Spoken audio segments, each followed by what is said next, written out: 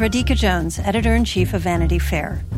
If you enjoy binge-watching the best TV shows and love hearing from the actors and showrunners who make them happen, then subscribe to Vanity Fair. Our Hollywood reporters take you behind the scenes of the year's most anticipated projects, the industry's biggest moves, and the hardest-fought awards races. From The Crown to The Real Housewives, we've got the inside scoop. As a special thank you to our still-watching audience, we're offering 15% off a yearly digital subscription to Vanity Fair. Visit vanityfair.com today and use promo code POD15. That's vanityfair.com, promo code POD15 for 15% off a yearly digital subscription to everything you want.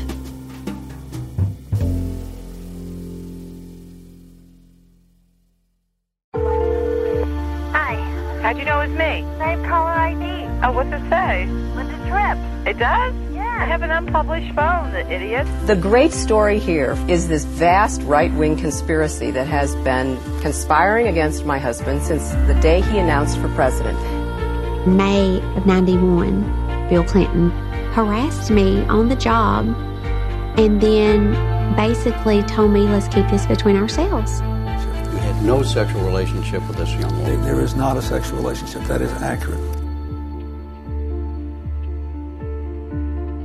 Hello and welcome to Still Watching, the Vanity Fair podcast that is now hosted by me. I'm Katie Rich. I'm the awards and audio editor of Vanity Fair, and I'm here with... Richard Lawson, chief critic at Vanity Fair. We are here picking up the pieces left behind by Joanna Robinson. We love and adore, and as you know, is no longer with us. But we are really excited. She's alive. She's no longer with us at Vanity Fair, alive and well in the world, and moving on to very exciting things. But we're going to keep Still Watching going, especially because we're in the middle of this really fascinating season on this show, American Crime Story Impeachment. And we're here to talk about the fourth episode, The Telephone Hour. I took a note that Joanna always sets up the concept of the show, so I'll do my best. Basically, every season we pick a TV series that we want to talk about in great detail, and American Crime Story Impeachment felt like an automatic fit for us at Vanity Fair. It is full of recent history. It is about fascinating people, many of whom are still alive, including our Vanity Fair colleague, Monica Lewinsky, who is at the center of this story. And now with episode 4, we're kind of getting to where this story about Monica Lewinsky and Linda Tripp meets up with the public record, which I think is it's getting kind of juicy, right? Yeah, I mean this episode feels like the prelude to a horror movie. You know, it's like everything is setting into place for like the bad thing to happen. I mean, bad things have already happened, obviously, but this is, I think, the episode where the momentum kind of picks up, because a lot of the previous episodes have been sort of table setting for what's to come.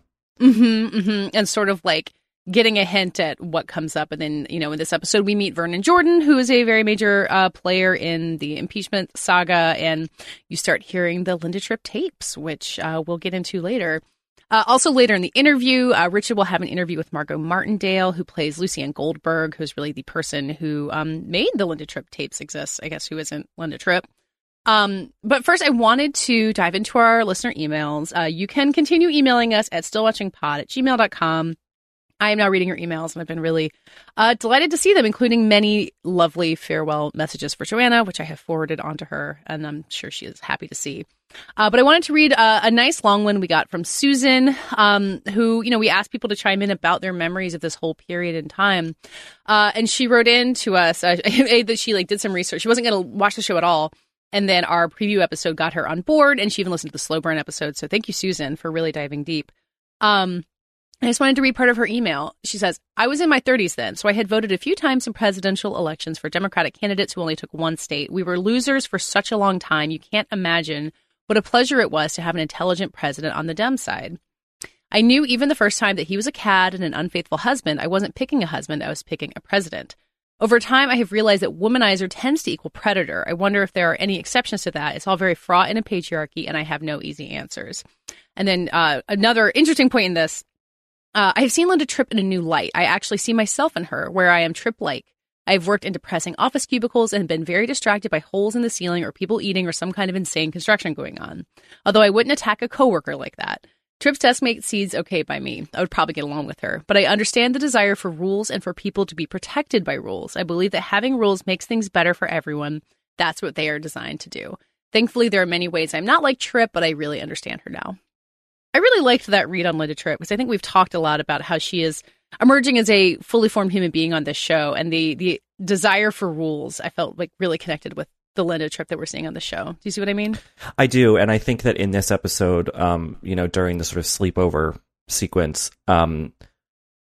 we see Linda sort of humanized weirdly through the lens of Monica, where Monica's telling this story about when this happened to her before with the drama guy. And I think you see Linda realizing that this is not sort of questioning her moral view on the whole situation. You know, she's friends with Monica, but I think she kind of has been judging her. But then she sees, there's a pattern here, and Clinton was abusing his power in the same way that this like tech guy from her high school was, and I somehow, in a weird way, I feel like that kind of makes Linda a fuller character because we see her sort of realizing the whole dimension of this. Yeah, and it's like it's not like we've had 4 episodes of Linda being like, oh, how can I betray my friend? Oh, but it's for the good of the country. Like, that is part of her debate, but you're watching it play out on this much more nuanced level of how she thinks of herself and how she thinks of the president. And her response to Monica, like really sharing this heartbreaking story, is to call Lucianne Goldberg and say, I can't do this anymore, but to still publicize the affair. You know, she doesn't do that extra step of just like actually protecting Monica, but continues on with this plot that she's already embarked on. Yeah. And the emailer also referenced working for Democratic candidates who had only won one state. And I think that might be a reference to McGovern, who ran against Nixon. What? Sorry. Or wasn't it Walter Mondale who lost to Reagan? That maybe happened too. But I know McGovern only won Massachusetts and D.C.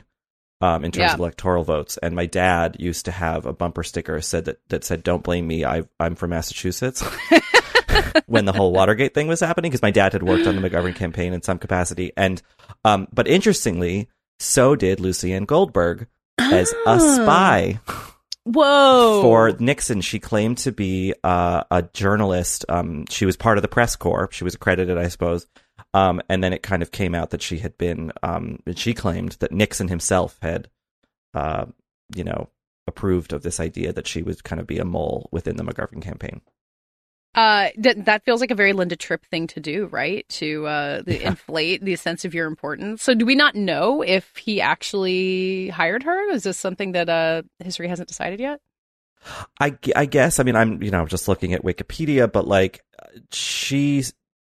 I guess she was told that Nixon was behind it. So like, I don't really know what the actual truth of it is, but wheels within wheels. Again, like that scene where Linda kind of realizes that Monica is stuck in a pattern, you also kind of see in this episode, and it's something that like, it's cool to be able to talk to Margot Martindale about, is that like Linda herself is kind of falling victim to a more powerful person in some sense. I mean, Lucianne is much better connected, despite Linda having worked in, the executive branch for many years. But Lucianne kind of holds something over her and then gets her to do stuff that maybe Linda wouldn't have otherwise done. Yeah. I love looking at Lucianne's Wikipedia page that we've talked about the kind of Mrs. America as prelude to some of the themes that we're seeing play out in this, and that she was anti-ERA back in the early 70s. Like, she founded a group against it. So she really, if you want the full story of Lucianne Goldberg, you got to go back and watch Mrs. America, a previous show covered on Still Watching with Margot Martindale. Yeah, that's not as a very different figure as Bella Abzug. Yeah. We should do like a one-woman show where she just plays both of them in conversation with each other. Right. I would watch that. Well, before we do your interview with Margot Martindale, I guess we can talk about Lucianne's role in this show. She's such a funny figure in the story where she just pops up. You basically only ever see her in her apartment in her dressing gown with her elaborate phone, getting on the phone with Linda. And she's kind of this consistent thing being like, Linda, you have to have the goods, this telling her what the market really wants in terms of a tell-all. And this is the episode where she really gets Linda to kind of go along with the plan. And I guess it's really presented as Linda wanting to protect Monica from Clinton, and Lucianne just really preys on that. Like, it's still what Linda thinks is coming from a good place, even as she does this terrible thing. Yeah, I mean, it's complicated. There's obviously something else at play. I mean, Linda's kind of like desire for power and sort of prominence and all that. But I think that what this show does interestingly with these conversations between Lucianne and Linda, they're mostly, over the phone. and it's maybe a minor detail, but like the cigarettes, Mm-hmm. and their sort of way of talking is that like I wonder kind of in the show's psychology if like Linda in some senses wonders if she can be like Lucienne someday, this kind of powerful figure who moves through, sort of just has, knows everybody and sort of wields a certain amount of influence. But I think that what's sort of tragic about this episode is that I don't know that Tripp really realizes what Lucienne's agenda is.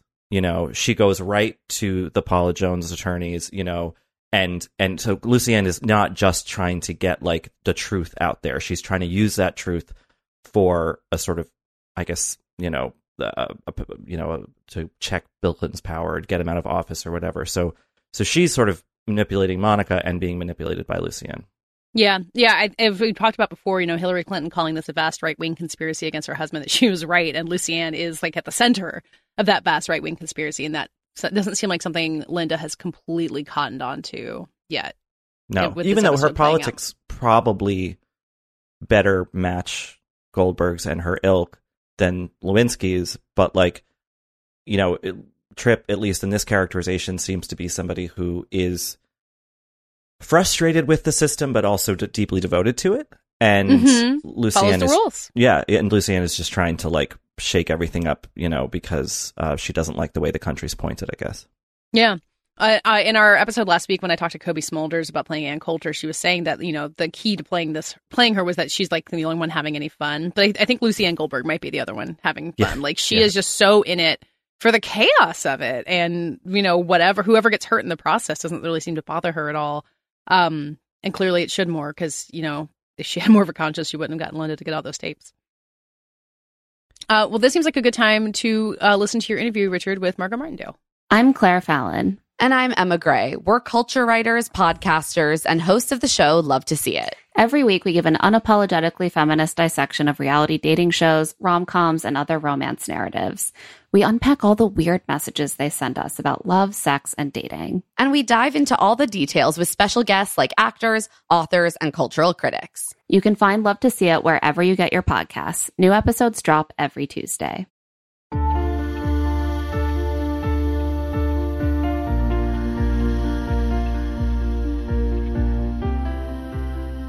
Well, I have the distinct pleasure now of being on the line with, one of acting's national, international treasures, who has done so much great work over the years and now is popping up, making quite an impression as Lucienne Goldberg in Impeachment. Margot Martindale, thank you for speaking with me. Well, Richard, thank you for having me. I'm very delighted to be here. Yeah, we're doing this kind of deep dive into the show, going episode by episode, and it's really great to have the opportunity to talk to people who worked on it and get their perspective. And, speaking of perspective, something I'm maybe most curious about is back when this was all going on in 97, 98, were you paying attention to it? What are your memories of this huge story? I remember most all of it, actually, and I remember Lucienne Goldberg. She actually lives in my neighborhood. So, and the impression I had of all of them, and some not so good, and some I've changed my mind on from doing this show. Yeah, well, can you speak to anything that you have changed your mind on? That impeachment sort of helped you rethink. Well, I believe that. The people that I thought were villains and gossips and backstabbing, I think they were really standing up for their beliefs. And you have to look at it that way, really. Lucienne, who is a very passionate person, a very, I believe, right-wing person, but she believed that the Clintons needed to be brought down. And Linda Tripp, I've changed my mind on. I just absolutely cared deeply about her and the terrible abuse she got from coming forward. And Monica Lewinsky was well, number one, I just thought she was beautiful, and number two, I thought that I didn't realize how young she was. She was at an incredibly young woman thrown into an enormously powerful family. I guess that's what, lots of different ideas and thoughts, but that's my first impression. Yeah, I mean, watching the show and doing, the sort of ancillary research that, kind of the show encourages you to do, it really humanizes almost, everyone really. In a way that like the media then wasn't going to show you, and certainly memory kind of, it fails me when I don't remember the particular details, and then kind of so relearning them. It's like, yeah, Monica Lewinsky was so young, and I made so many mistakes that age that certainly weren't, didn't become global, gossip. Truly. It's terrifying. So how do you view Lucienne's role in this? Because something that I talked about on this podcast with my co-host is that, this show kind of delineates, like, everyone's kind of got an angle to some extent, even if they think they're doing it, with the noblest intentions. And Lucienne does seem to be goading Linda into this thing that would then become kind of a national, scandal. How do you see her character and her sort of moral stance in all this? Well, I think she's a really a businesswoman. She's after the story. She's after the book. She's after the inside scoop. But that's what that's what she's done. I think she thinks she's doing the right thing. She has convinced herself she's doing the right thing. But she is the instigator. That's what I think. Yeah. None of this would have happened, I don't think, if her little finger hadn't been in on it, pushing, urging. And do you think actually, I like her. So, you almost have to really kind of fall for the person you're playing. And I've kind of fallen for her. I think she's charming in a so incredibly strange way. And I thought about her background. Where she was born, where she was raised, where did her voice come from, which was sort of an amalgamation of a bunch of different things. She sort of seemed to, and I guess, she's with us. So she seems to really like her voice. Yeah. Yeah. She's a very singular figure. I went back and watched some YouTube clips on YouTube of her speaking at various things. And is that the kind of research you did to play her? Yes. I watched the YouTube all the time, everything I could find on her, including her club act that she did, or the where she sang, and it was it's really fun. She's fun. She's a fun person, and she thinks of herself as a fun person. She's still alive, correct? Yes, she is. Yeah. Do you have any sense of is she aware of the show? Has she seen? I have no idea. Okay. I have no. Wouldn't want to know. What do you think, Lucienne, her ultimate end goal here? Is she really is bent on getting the Clintons out of office, or what is her? I think she despises the Clintons. Yes. Yeah. I think that she thinks that they're not upstanding, and I think that she also is out to get a good book out of it. She really likes books, and selling them. But no, I think it all came from her despising the Clintons. Yeah, and that's another interesting sort of moral. And that's I'm saying that. Yeah. Did she despise the Clintons? I don't really know. My feeling is that she really thought she thought they needed to be removed from office. Yeah. And I think that sentiment about that in particular has changed from back then. It was, the vast right-wing conspiracy and why, the Republicans are trying to destroy this, very popular Democratic presidency. And now, though, of course, because we have had a huge reckoning with workplace sexual politics and all that, how power is wielded, in such insidious and often unseen and sort of unspoken about ways, that we kind of do. I mean, I would hope most of us recognize that like what Clinton was doing with Monica Lewinsky and other women was pretty villainous, you know, and maybe, you know, it doesn't necessarily come to inform all of his politics, but yeah, it's interesting. I guess what I'm trying to say is to sort of, in at least one aspect, kind of side with Lucienne and with Linda, you know. I guess the show finds a kind of moral common ground. Does that make sense? But you know, remember Clinton, I mean, as what I recall, Clinton wasn't impeached because of his dalliances. He was impeached because he lied. Right. And you know, I guess no other president for affairs or whatever we want to call them, nobody has been impeached for that. No, right. And I think that is something that Lucienne, you know, reading about her and stuff, is that lie. She sort of just is like, I wanted the truth to be out there, you know, and maybe that's the what truth. She keeps saying. I wanted the truth to be out there. Yeah. I want the Clintons to be exposed.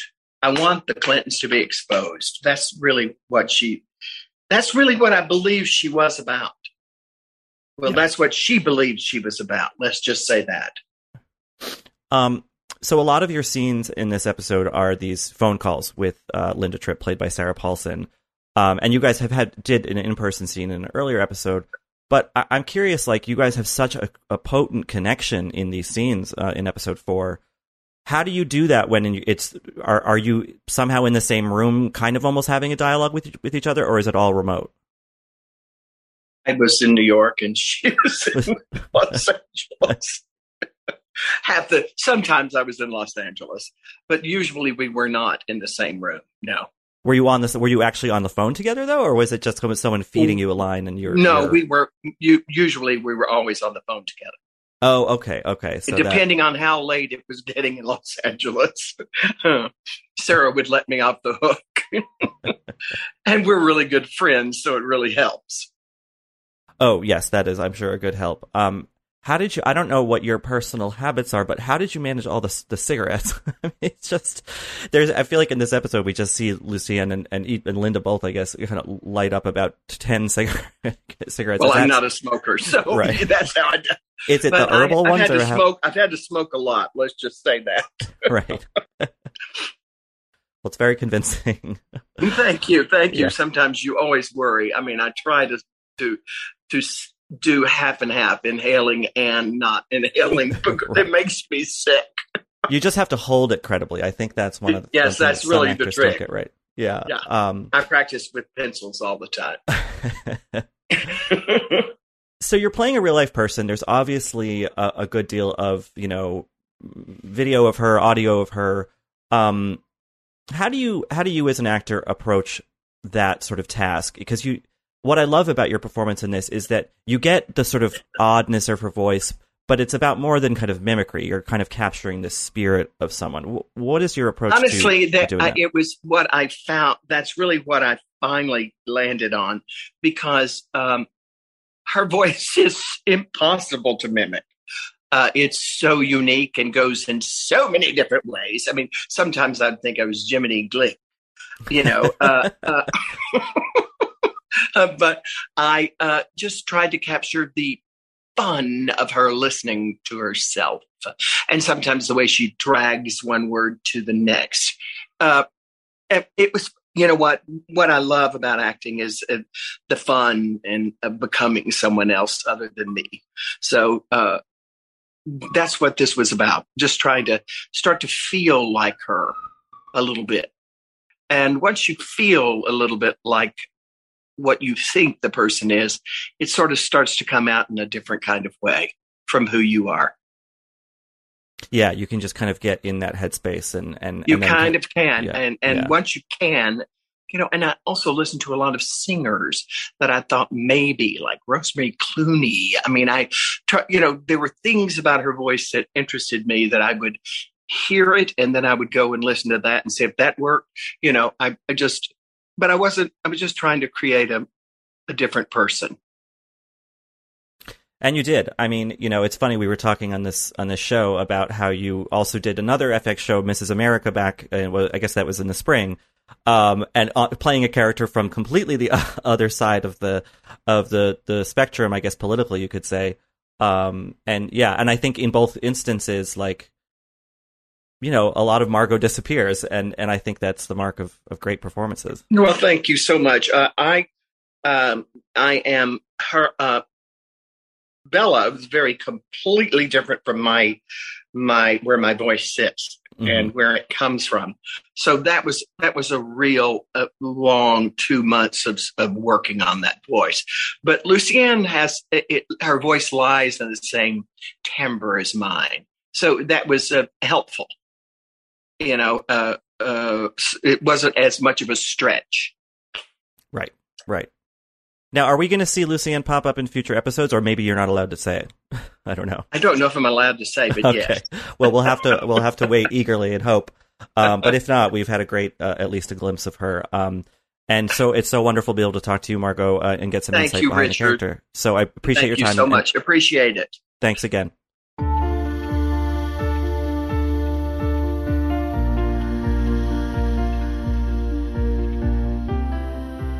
Okay, so now we can move through the episode, I think, because unlike with previous episodes, we're not really spending any time with Paula. Bill is pretty tangential to the episode. It's really a Monica and Linda episode. It's called The Telephone Hour. So we're, watching a lot of these phone calls play out there. They're super inane phone calls, which we'll get to later.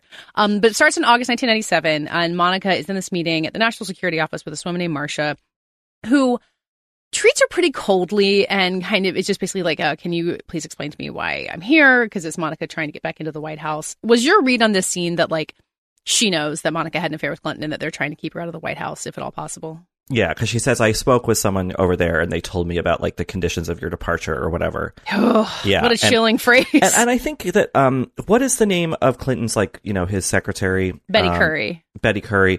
Like, the way that she functions in this show is so interesting, too, because she's a sympathetic figure in the show, even though she is kind of running point for Clinton's kind of long bouts of, preying on women, basically. Sure. But it's like, well, what was she supposed to do? Like she's kind to Monica, but she's also, like, not loyal to her. Her loyalties lie elsewhere. And so it's interesting to see that sort of influence carried into into the Marcia character, like that there was a lot of protection, if not around Clinton himself, though that too, like certainly around the office. And Lewinsky, in this case, even though she's from her own well-connected, wealthy family, like, she is a threat to that, minor as she might have seemed at the time, and so she is not getting past that first wall because she's been kicked out of the castle town, and now no one will let her in again. Yeah, I mean, and you see this in kind of all walks of life and all worlds where there is a powerful person who has other things to think about, and so there's a lot of structures put up to protect them and decisions that are made, like, not necessarily with them. They're supposed to, like, keep their eye on the ball. And with Bill Clinton, it had this kind of nefarious aspect to it because of the way he was, connecting his relationships with women. But you kind of get where they're all coming from. And they're like, listen, we're trying to run the country here. Like, we can't have you around here trying to resume your affair with the president. So stay at the Pentagon. Right. Well, and it's kind of like what our emailer said, Susan said, like I knew that he was a cad. I mean, obviously we know more about that. It was more than being a cad, but I wasn't picking a husband. I was picking a president. And I think that a lot of compartmentalization to that extent happens. And I think that compartmentalization that you see in these kind of bureaucratic scenes, some of that is, yes, necessary. Well, obviously not just in Washington politics, but in Hollywood, elsewhere, like, that sort of thing has also been used. That compartmentalization has been used to kind of never really address very, bad and harmful behavior. Yeah.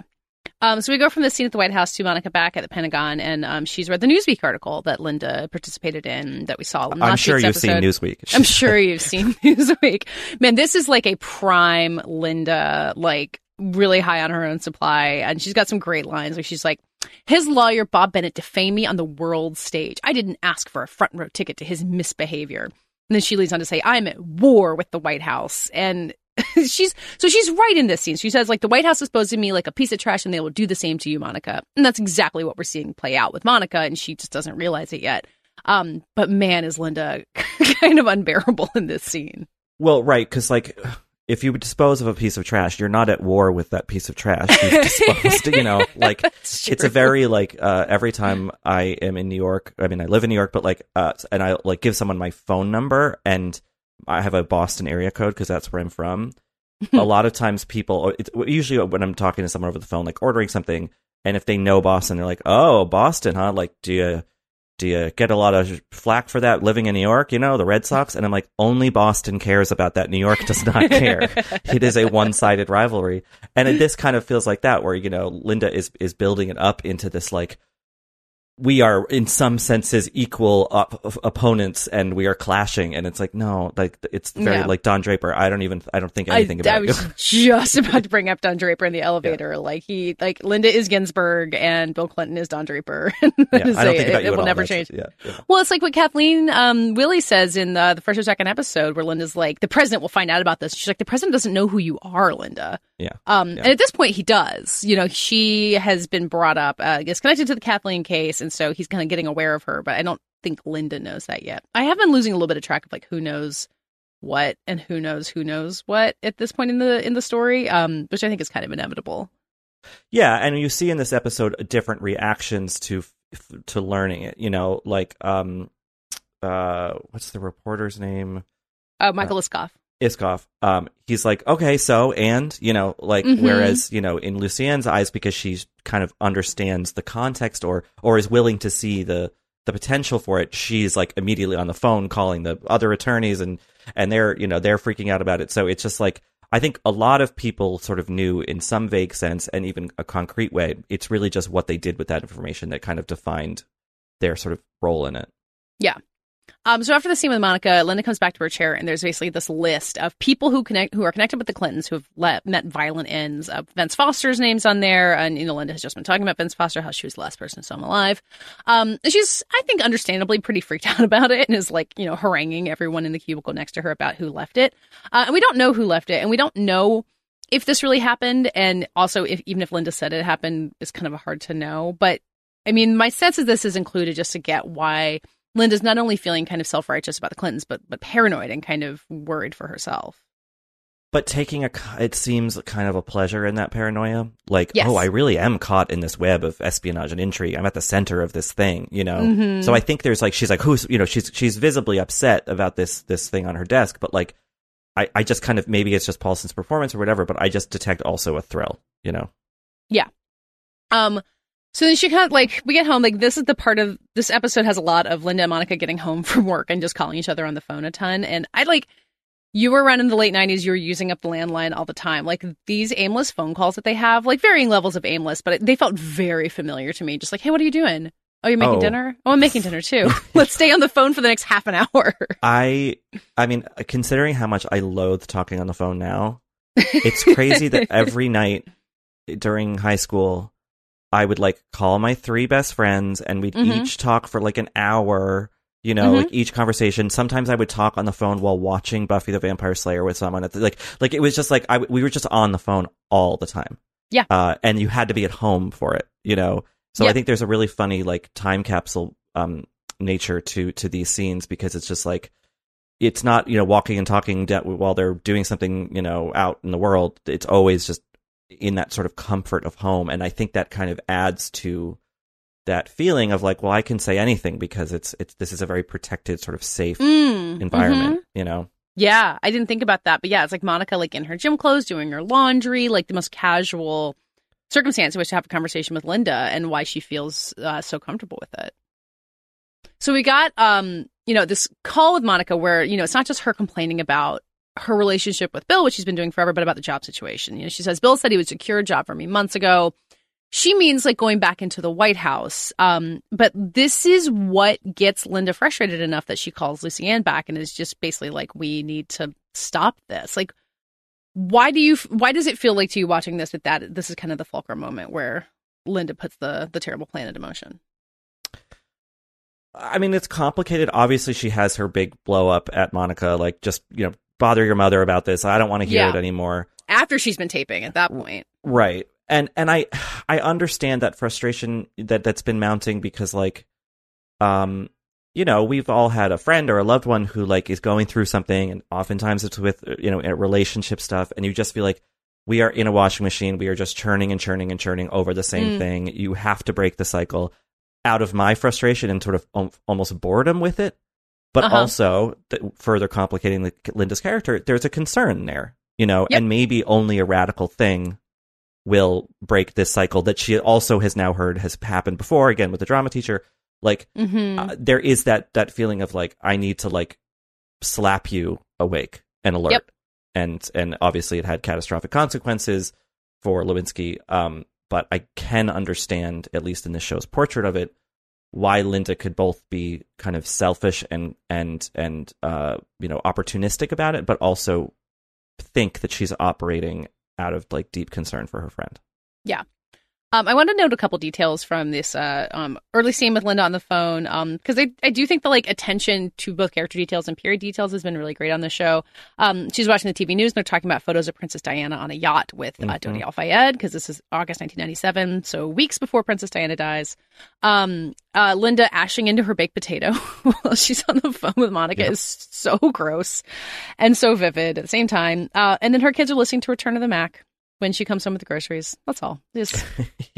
I love the daughter saying, no one can call me anymore. Like, because they have one phone line or whatever. Yeah, we need another line. Yeah, and just like, you know, that there was other life happening outside of this. I think the show is good at like giving us little moments to remind us that like Linda has a child, and you know, the mentions of Monica's family in this and her mother, and like talking to her mother about this other guy and whatever, you know, that like these people have lives outside of this, but they're so isolated in this event that it often feels like they're the only people in the world other than Bill Clinton. And Monica's isolation is so intense from this time. You know, she just talks about how she like stays at home to wait for him to call. Like, she doesn't make any friends. She's not dating. You know, she's telling too many people about this affair with the president, but not that many people. So her just like hermetic bubble staying in the Watergate, where like she's probably the youngest person in the entire building. It's very, you feel for her in that isolation. Okay, so we have a phone call with Monica, then Linda calls Lucianne to basically be like, I'm concerned about her. I know someone who's having an affair with her. You know, Lucianne says, I know you're more accustomed to secretarial tasks, but this is your shot at the big leagues, which like proves she really just knows what makes Linda tick. And then there's that great button at the end of that scene where Lucianne just pulls the tape out of the tape. She's been taping their call without saying anything. Yeah. And just, I like that it's not like she like carefully places it in some case. She just tosses it in the nightstand drawer. Yeah. How many tapes does this woman have? And then from there, Monica shows up. It's a rainy night. She shows up at the White House basically uninvited, which is just crazy. Like, it totally fits with what we know, but how Monica was behaving. But like, what a crazy thing to do. And Bill is watching G.I. Jane with Chelsea. Talk about your other period details. And this is a great scene with Betty too, that you were saying, Richard, that she's this sympathetic figure. Like, she's really trying to be nice to Monica, but like, she has a job. And like in this scene, like, you're not even mad that she's keeping Monica. Says like, yeah, send her home. Like, she does not need to be here right now. Right. Yeah. And, you know, and Clinton has that line when, you know, when he's scolding Monica for having, you know, been short with Betty on the phone, where he's like, she didn't come out of the Jim Crow South. Yeah. To like deal with this kind of stuff, you know, and like, obviously there's an appreciation for how Betty Curry came up in the world and like, you know, overcame, you know, an impossible sort of upbringing. But you kind of also feel like Clinton is just kind of like using that story, you know, like it's just this show is so good at depicting how people, I mean, let's say specifically for this purpose, like politics, like every little thing can be used as leverage and can be sort of bent toward your narrative and your, you know, continued success and whatever. And like here he is just kind of reducing this woman's like huge life story into a talking point to scold the woman who he had been like, you know, secretly preying upon or whatever, you know? Yeah. And I do like that later on, Monica's like, yeah, I got to apologize to Betty for that. It's like, yeah, man, you really, you messed up there big time. So Monica leaves that interaction, calls Linda sobbing on a payphone. It's kind of this dramatic monologue from Beanie Feldstein, which I still think she's doing really great work on this. And that is when Linda really says, all right, Lucianne, I'm going to tape the calls. And Lucianne, to her credit, warns Linda that they will try to destroy Monica. And Linda, Like, how much do you think she really believes when she says, like, sure, they can do that to cocktail waitresses and trailer people, but Monica is different? Do you think she buys that when she says that? I don't know. I think people tell themselves, they're like things to kind of convince them that their choice is right, and Linda even says, because Lucienne says this too, she's like, you're going to lose her as a friend. Yeah. And Linda's like, I've made peace with that or something, whatever. And it's like, but you haven't really, No. And the sleepover scene kind of confirms that. And then, later when Linda's on the phone and starts crying, Monica doesn't know that she's crying. Like, I think there is this mounting thing of like, oh, wait, this is really going to screw her over. But I can't stop it now. Yeah. Yeah. The thing is rolling. I think it's not an accident, obviously, that this episode ends on a view of Hillary asleep. And it's like, well, she's about to wake up, and like, and like this is now like the bottle, the bell cannot be unrung. And I think Linda realizing that and then going forward is just going to, as much as she can, have to justify everything to sustain herself, Yeah. Even if she actually, this is none of what happened is what she wanted to happen. Even to the point where she, she's like, well, if they call me a subpoena, I have to testify. Monica won't know. It's like, you really think she's not going to, like, she's so convinced that she can, like, keep her hands clean in all of this. And we all know extremely well that that's not possible. Well, exactly. So she gets served the subpoena. And then we see Clinton's lawyer be like, oh, we have the witness list. Yeah. For the so it's like, okay, so Linda's name is on that. So now the administration, Tripp is already sort of on their radar, but now she really is, Yeah. And like, yeah, exactly. Like Tripp is like signing Lewinsky's kind of death notice, but her own too. Mm-hmm. Mm-hmm.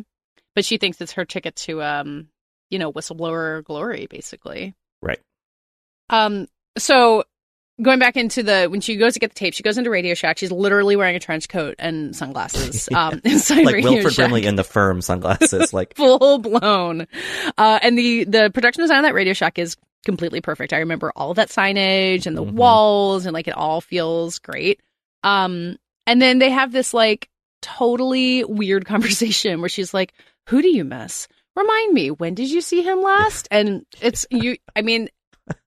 So I've listened to some of the Lewinsky Tripp tapes, and they do really sound as like casual and somewhat inane as we're hearing here. I couldn't find if that one was a real call, but it wouldn't surprise me because as far as I know, like the majority of all the tapes went public. But Monica falls for it. Poor thing. You just you feel for her. Yeah, and I do think that like the show does a good job of. We are obviously on Monica's side and deeply sympathetic to what she's going through already and what she's about to go through. But I think they do also show that, she was young and maybe a little spoiled and self-involved. And a part of it is like, well, she wouldn't notice Linda's weird questioning because she's not really listening to Linda, She's just kind of barreling through, as young people do, wants to talk about herself, and use Linda, this kind of sad sack older person, like as her sounding board and confidant, but like not really reciprocating in any way. And I kind of think in this show's portraiture, like that's also something that's motivating Linda a little bit, is that she's sick of this kind of blithe youngster, like just breezing through and not really being considerate of who Linda is and what her concerns might be. Yeah, like her tough love in the the worst way possible. So we get Mike Liskoff back in the story. I still love this performance as this like reporter who's just like, what do you want me here for? What's going on? And they've like met in like Lucienne's safe house, which I think she says is her son's apartment. And like you said earlier, like he's basically like, this isn't a real story. I can't listen to this tape. He says, taping without consent violates my journalistic principles. And even though I agree with him, he sounds like such a dweeb when he says that. It's like, come on, dude. Yeah, this is gold. He also says, like, I'm a serious journalist. It's like the minute you said that, it's like calling yourself classy. It's like, no. But he kind of sets in motion the big next part of this, like Linda doing the tapes is a huge element. And then he says there's no quid pro quo, basically, like him having an affair. What was seen as a consensual affair at the time, you kind of brought that more into question in the years since. And he says quid pro quo in a way that you can kind of see the light bulb go off on Linda's head.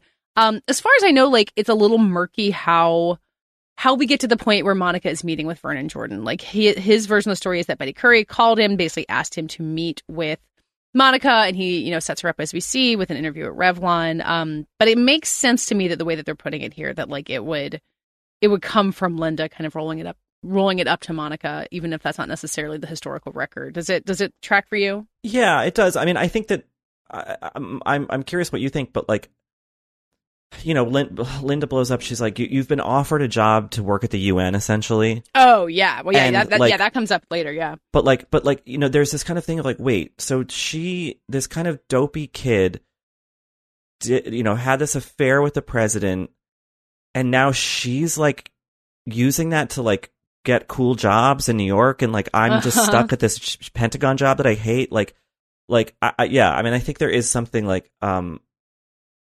I don't know, Linda's partly like, no, I'm going to stop that trajectory, I can't just let this, like, her just, like, kind of, in her eyes, like, fail up, I guess.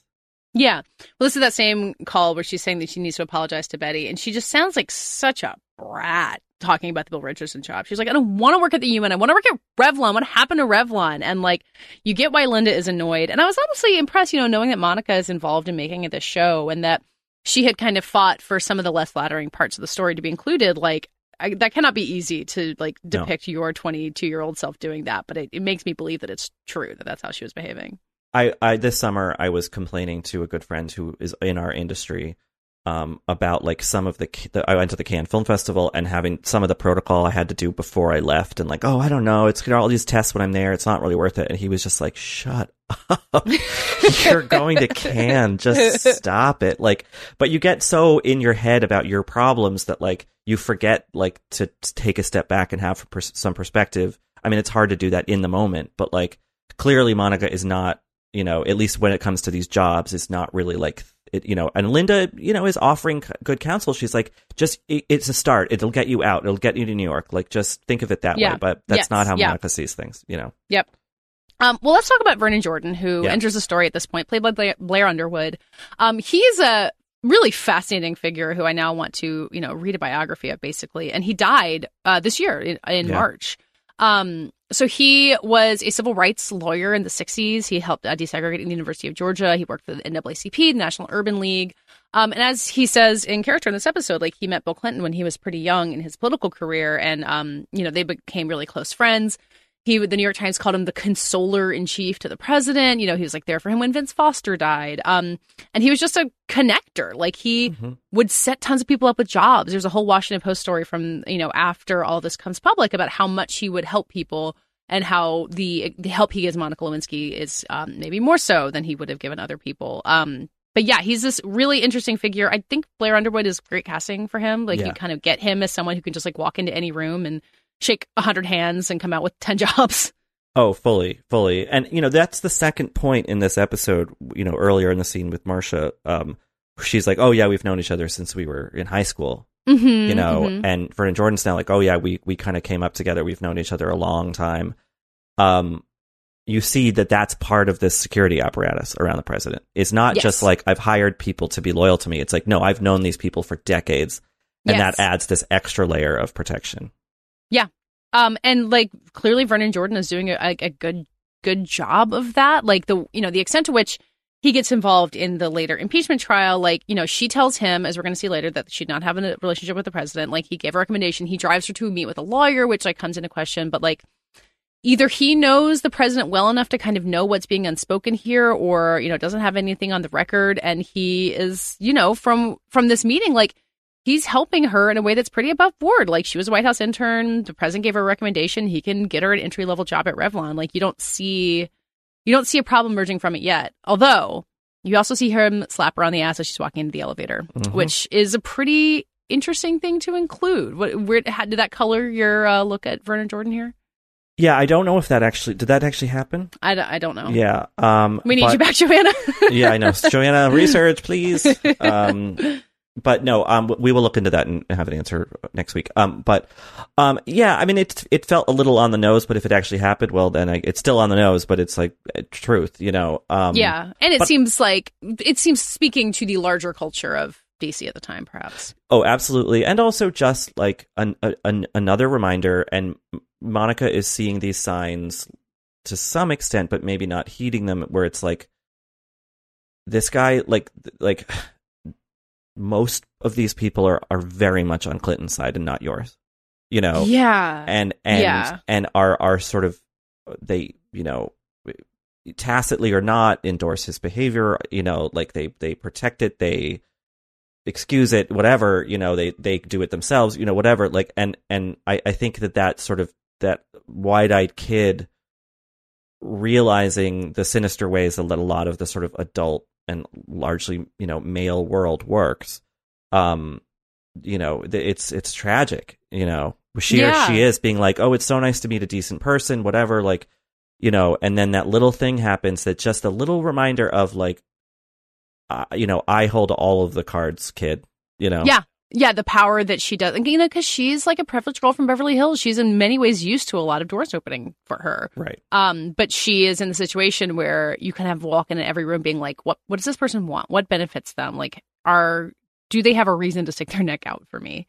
And I guess Vernon Jordan does stick his neck out for her and, you know, setting her up with a job. But we know where his loyalties are very specifically.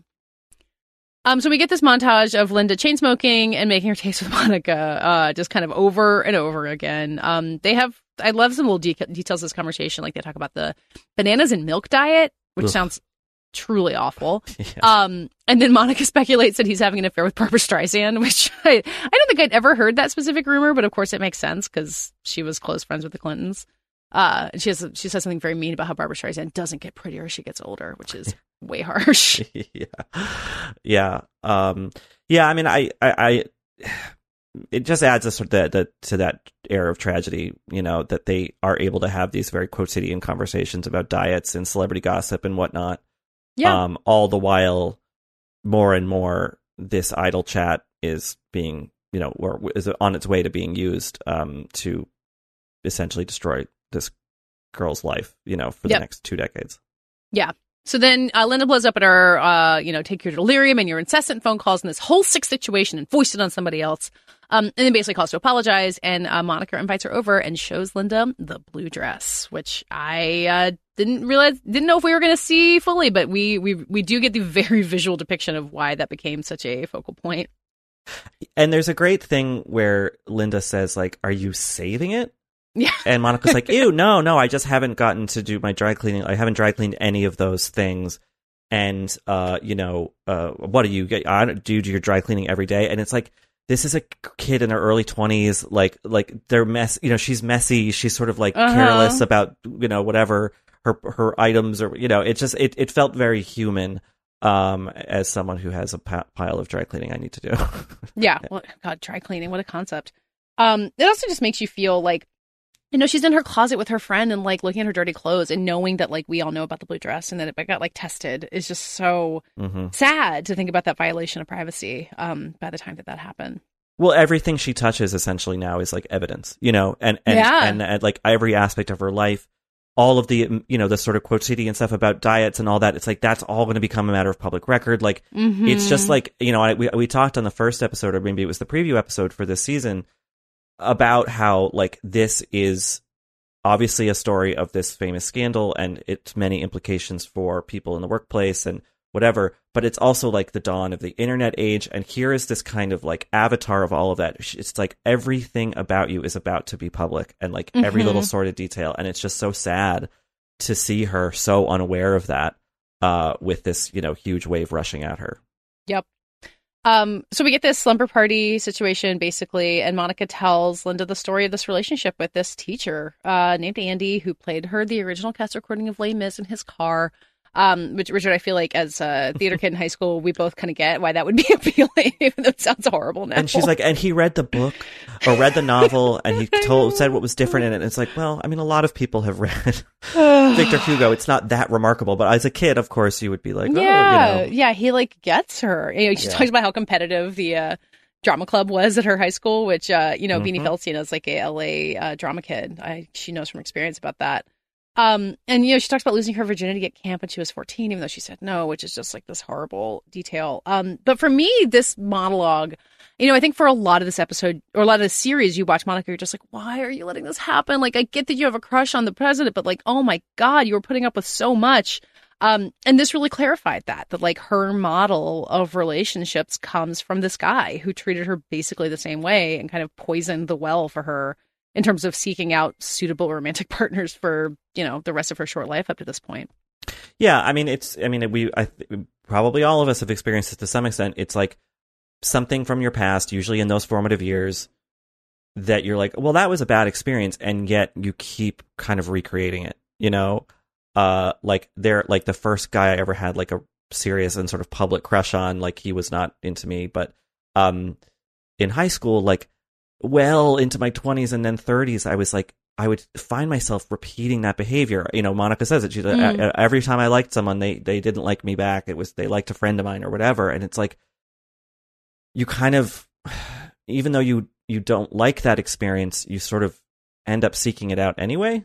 Yeah. And I think, you know, again, like that further humanizes Monica in Linda's eyes, and she's realizing like, oh God, like I guess I'm helping, or I can tell myself I am, but at the same time, like, is a huge public shaming really the way to like help this person? And obviously it wasn't, but yeah, you can't stop it now, you know. She can't get there. Yeah, and like you I mean, again, like the way the show like tackles diet culture and the way that Monica and Linda both think about their bodies, like, and what Monica has kind of convinced herself that she deserves, and what society has convinced her that she deserves, is why she continues putting up with this, which is like another added, sadly, you know, she has Linda come over and raid her fat closet, which is a certainly a phrase I have heard other people use before, probably have used myself. So it's all tied up in this horrible culture that raised us and that we have to extricate ourselves from. So after the slumber party, the episode kind of opens up. We get back to some of the other players in the story. Linda sees Paula Jones on TV while she's on the phone with Lucianne. I have to assume that's dramatic license, that she was like, oh, Paula Jones, she's on my television, she'll help us. Right. But that's, basically how we get there. Lucianne kind of immediately calls the elves, including George Conway, to tell them about Linda and Monica. And this guy walks in the room. It's like, he very confidently says, her name is Lewinsky, Monica Lewinsky, which is like funny. Yeah. And then Monica gets her job offer at Revlon and basically immediately puts in her notice. Linda gets her subpoena. Oh, Linda, she's opening a birthday present for Monica right before she gets a subpoena. It's this feather bookmark. Is there a significance to that, or is it just like a pretty bookmark? Like the close-up lingered long enough that made me wonder. Yeah, I'm not sure. I don't know. If anyone knows, email us, stillwatchingpod@gmail.com. Yeah, there you go. It's a very lovely present. Seems like something that Linda would like. So Linda gets her subpoena, and then Bob Bennett brings Bill the witness list in his office. Basically, I think this is the first time we've seen Bill not like yelling at Monica on the phone in this episode. And he offers to settle, and Bill basically says, Bob, do you think I'm fucking crazy? And then he walks away and goes and sits in his bedroom with Hillary's asleep. It's or what we're supposed to think, like, so the reason he said in an earlier episode, like, I can't settle because Hillary won't let me. And like, are we just tying it back to like her being the reason that he wouldn't settle this case? Is it that simple? No, I think it's more about like settling his admission, or something. And like, I think he really thinks he can handle it because at this point he sort of thinks he's handled Monica, Yeah. Yeah, he had that last phone call with her after he yelled at her where he was just like, yeah, I'll help you, do whatever you want. And he's so nice because he now thinks that like, it's about to go away. She's about to go to New York, so there's nothing to lose if he's kind now, Yeah. And he's going to string her along just that little bit extra, So I think there probably is some component that's like related to Hillary, but I think it's also just about arrogance. Yeah. Yeah. I mean, again, like last week we talked more about the Trump illusions in the future in this, but I feel like we have seen that before in, men who have power who just like cannot admit fault. Like if they admit fault, then the whole thing comes crashing down. So he just has to barrel ahead. And, ruin some lives in the process. Mm-hmm. It is funny if you're, watching along to this point and you see, I guess that's Edie Falco sleeping in that bed. Maybe it's not. Maybe they put a wig on somebody else. But there is this, like, it's like a shell game. They're being like, Edie Falco's here, we promise. But, oh, no, she's gone. She's not in this episode. So the Edie watch continues for another week, I guess. I've got to assume that she's going to have some big standalone episode, right? Yeah, I mean, she's not in this show for no reason. You know, she did the big interview with the New York Times with the other women in the show about how this is about the women of the Clinton impeachment scandal. We haven't seen all the episodes yet, so you know we're still hoping for more. I do know that there is more coming for her later in the season. But yeah, I mean, the thing that I think is making the show work is that you're focusing on Monica and Linda, who are very well-known figures, but they're not the Clintons. You know, there's not so much story and knowledge about them already, so you can kind of imagine things. And I think with Bill and Hillary, it gets a lot trickier really fast. So I think they've been kind of smart to hold off on it to some extent. Well, Richard, any other thoughts on what we get here? Do you feel good about where the story's taking us? Yeah, I mean, you know, I think one of the fun things about the American Crime Story series is seeing the stuff you would have, you know, you didn't know because it was behind closed doors. And so we've got a lot of that, you know, these 4 episodes. But another part of the fun is seeing stuff we do know or dimly remember kind of reenacted. And so I'm curious about that next process that the show is going to cover. And you know, it's 9 episodes, right? 10. So, okay, we're not even at the middle. So I'm really curious to see how things unfold and how much the world expands or contracts, and, you know, who kind of takes center stage, because like obviously Linda's going to be very involved in this, but eventually the story spins away from her too, you know? Yeah. And I think that's where you're going to get Falco kind of in the back few episodes.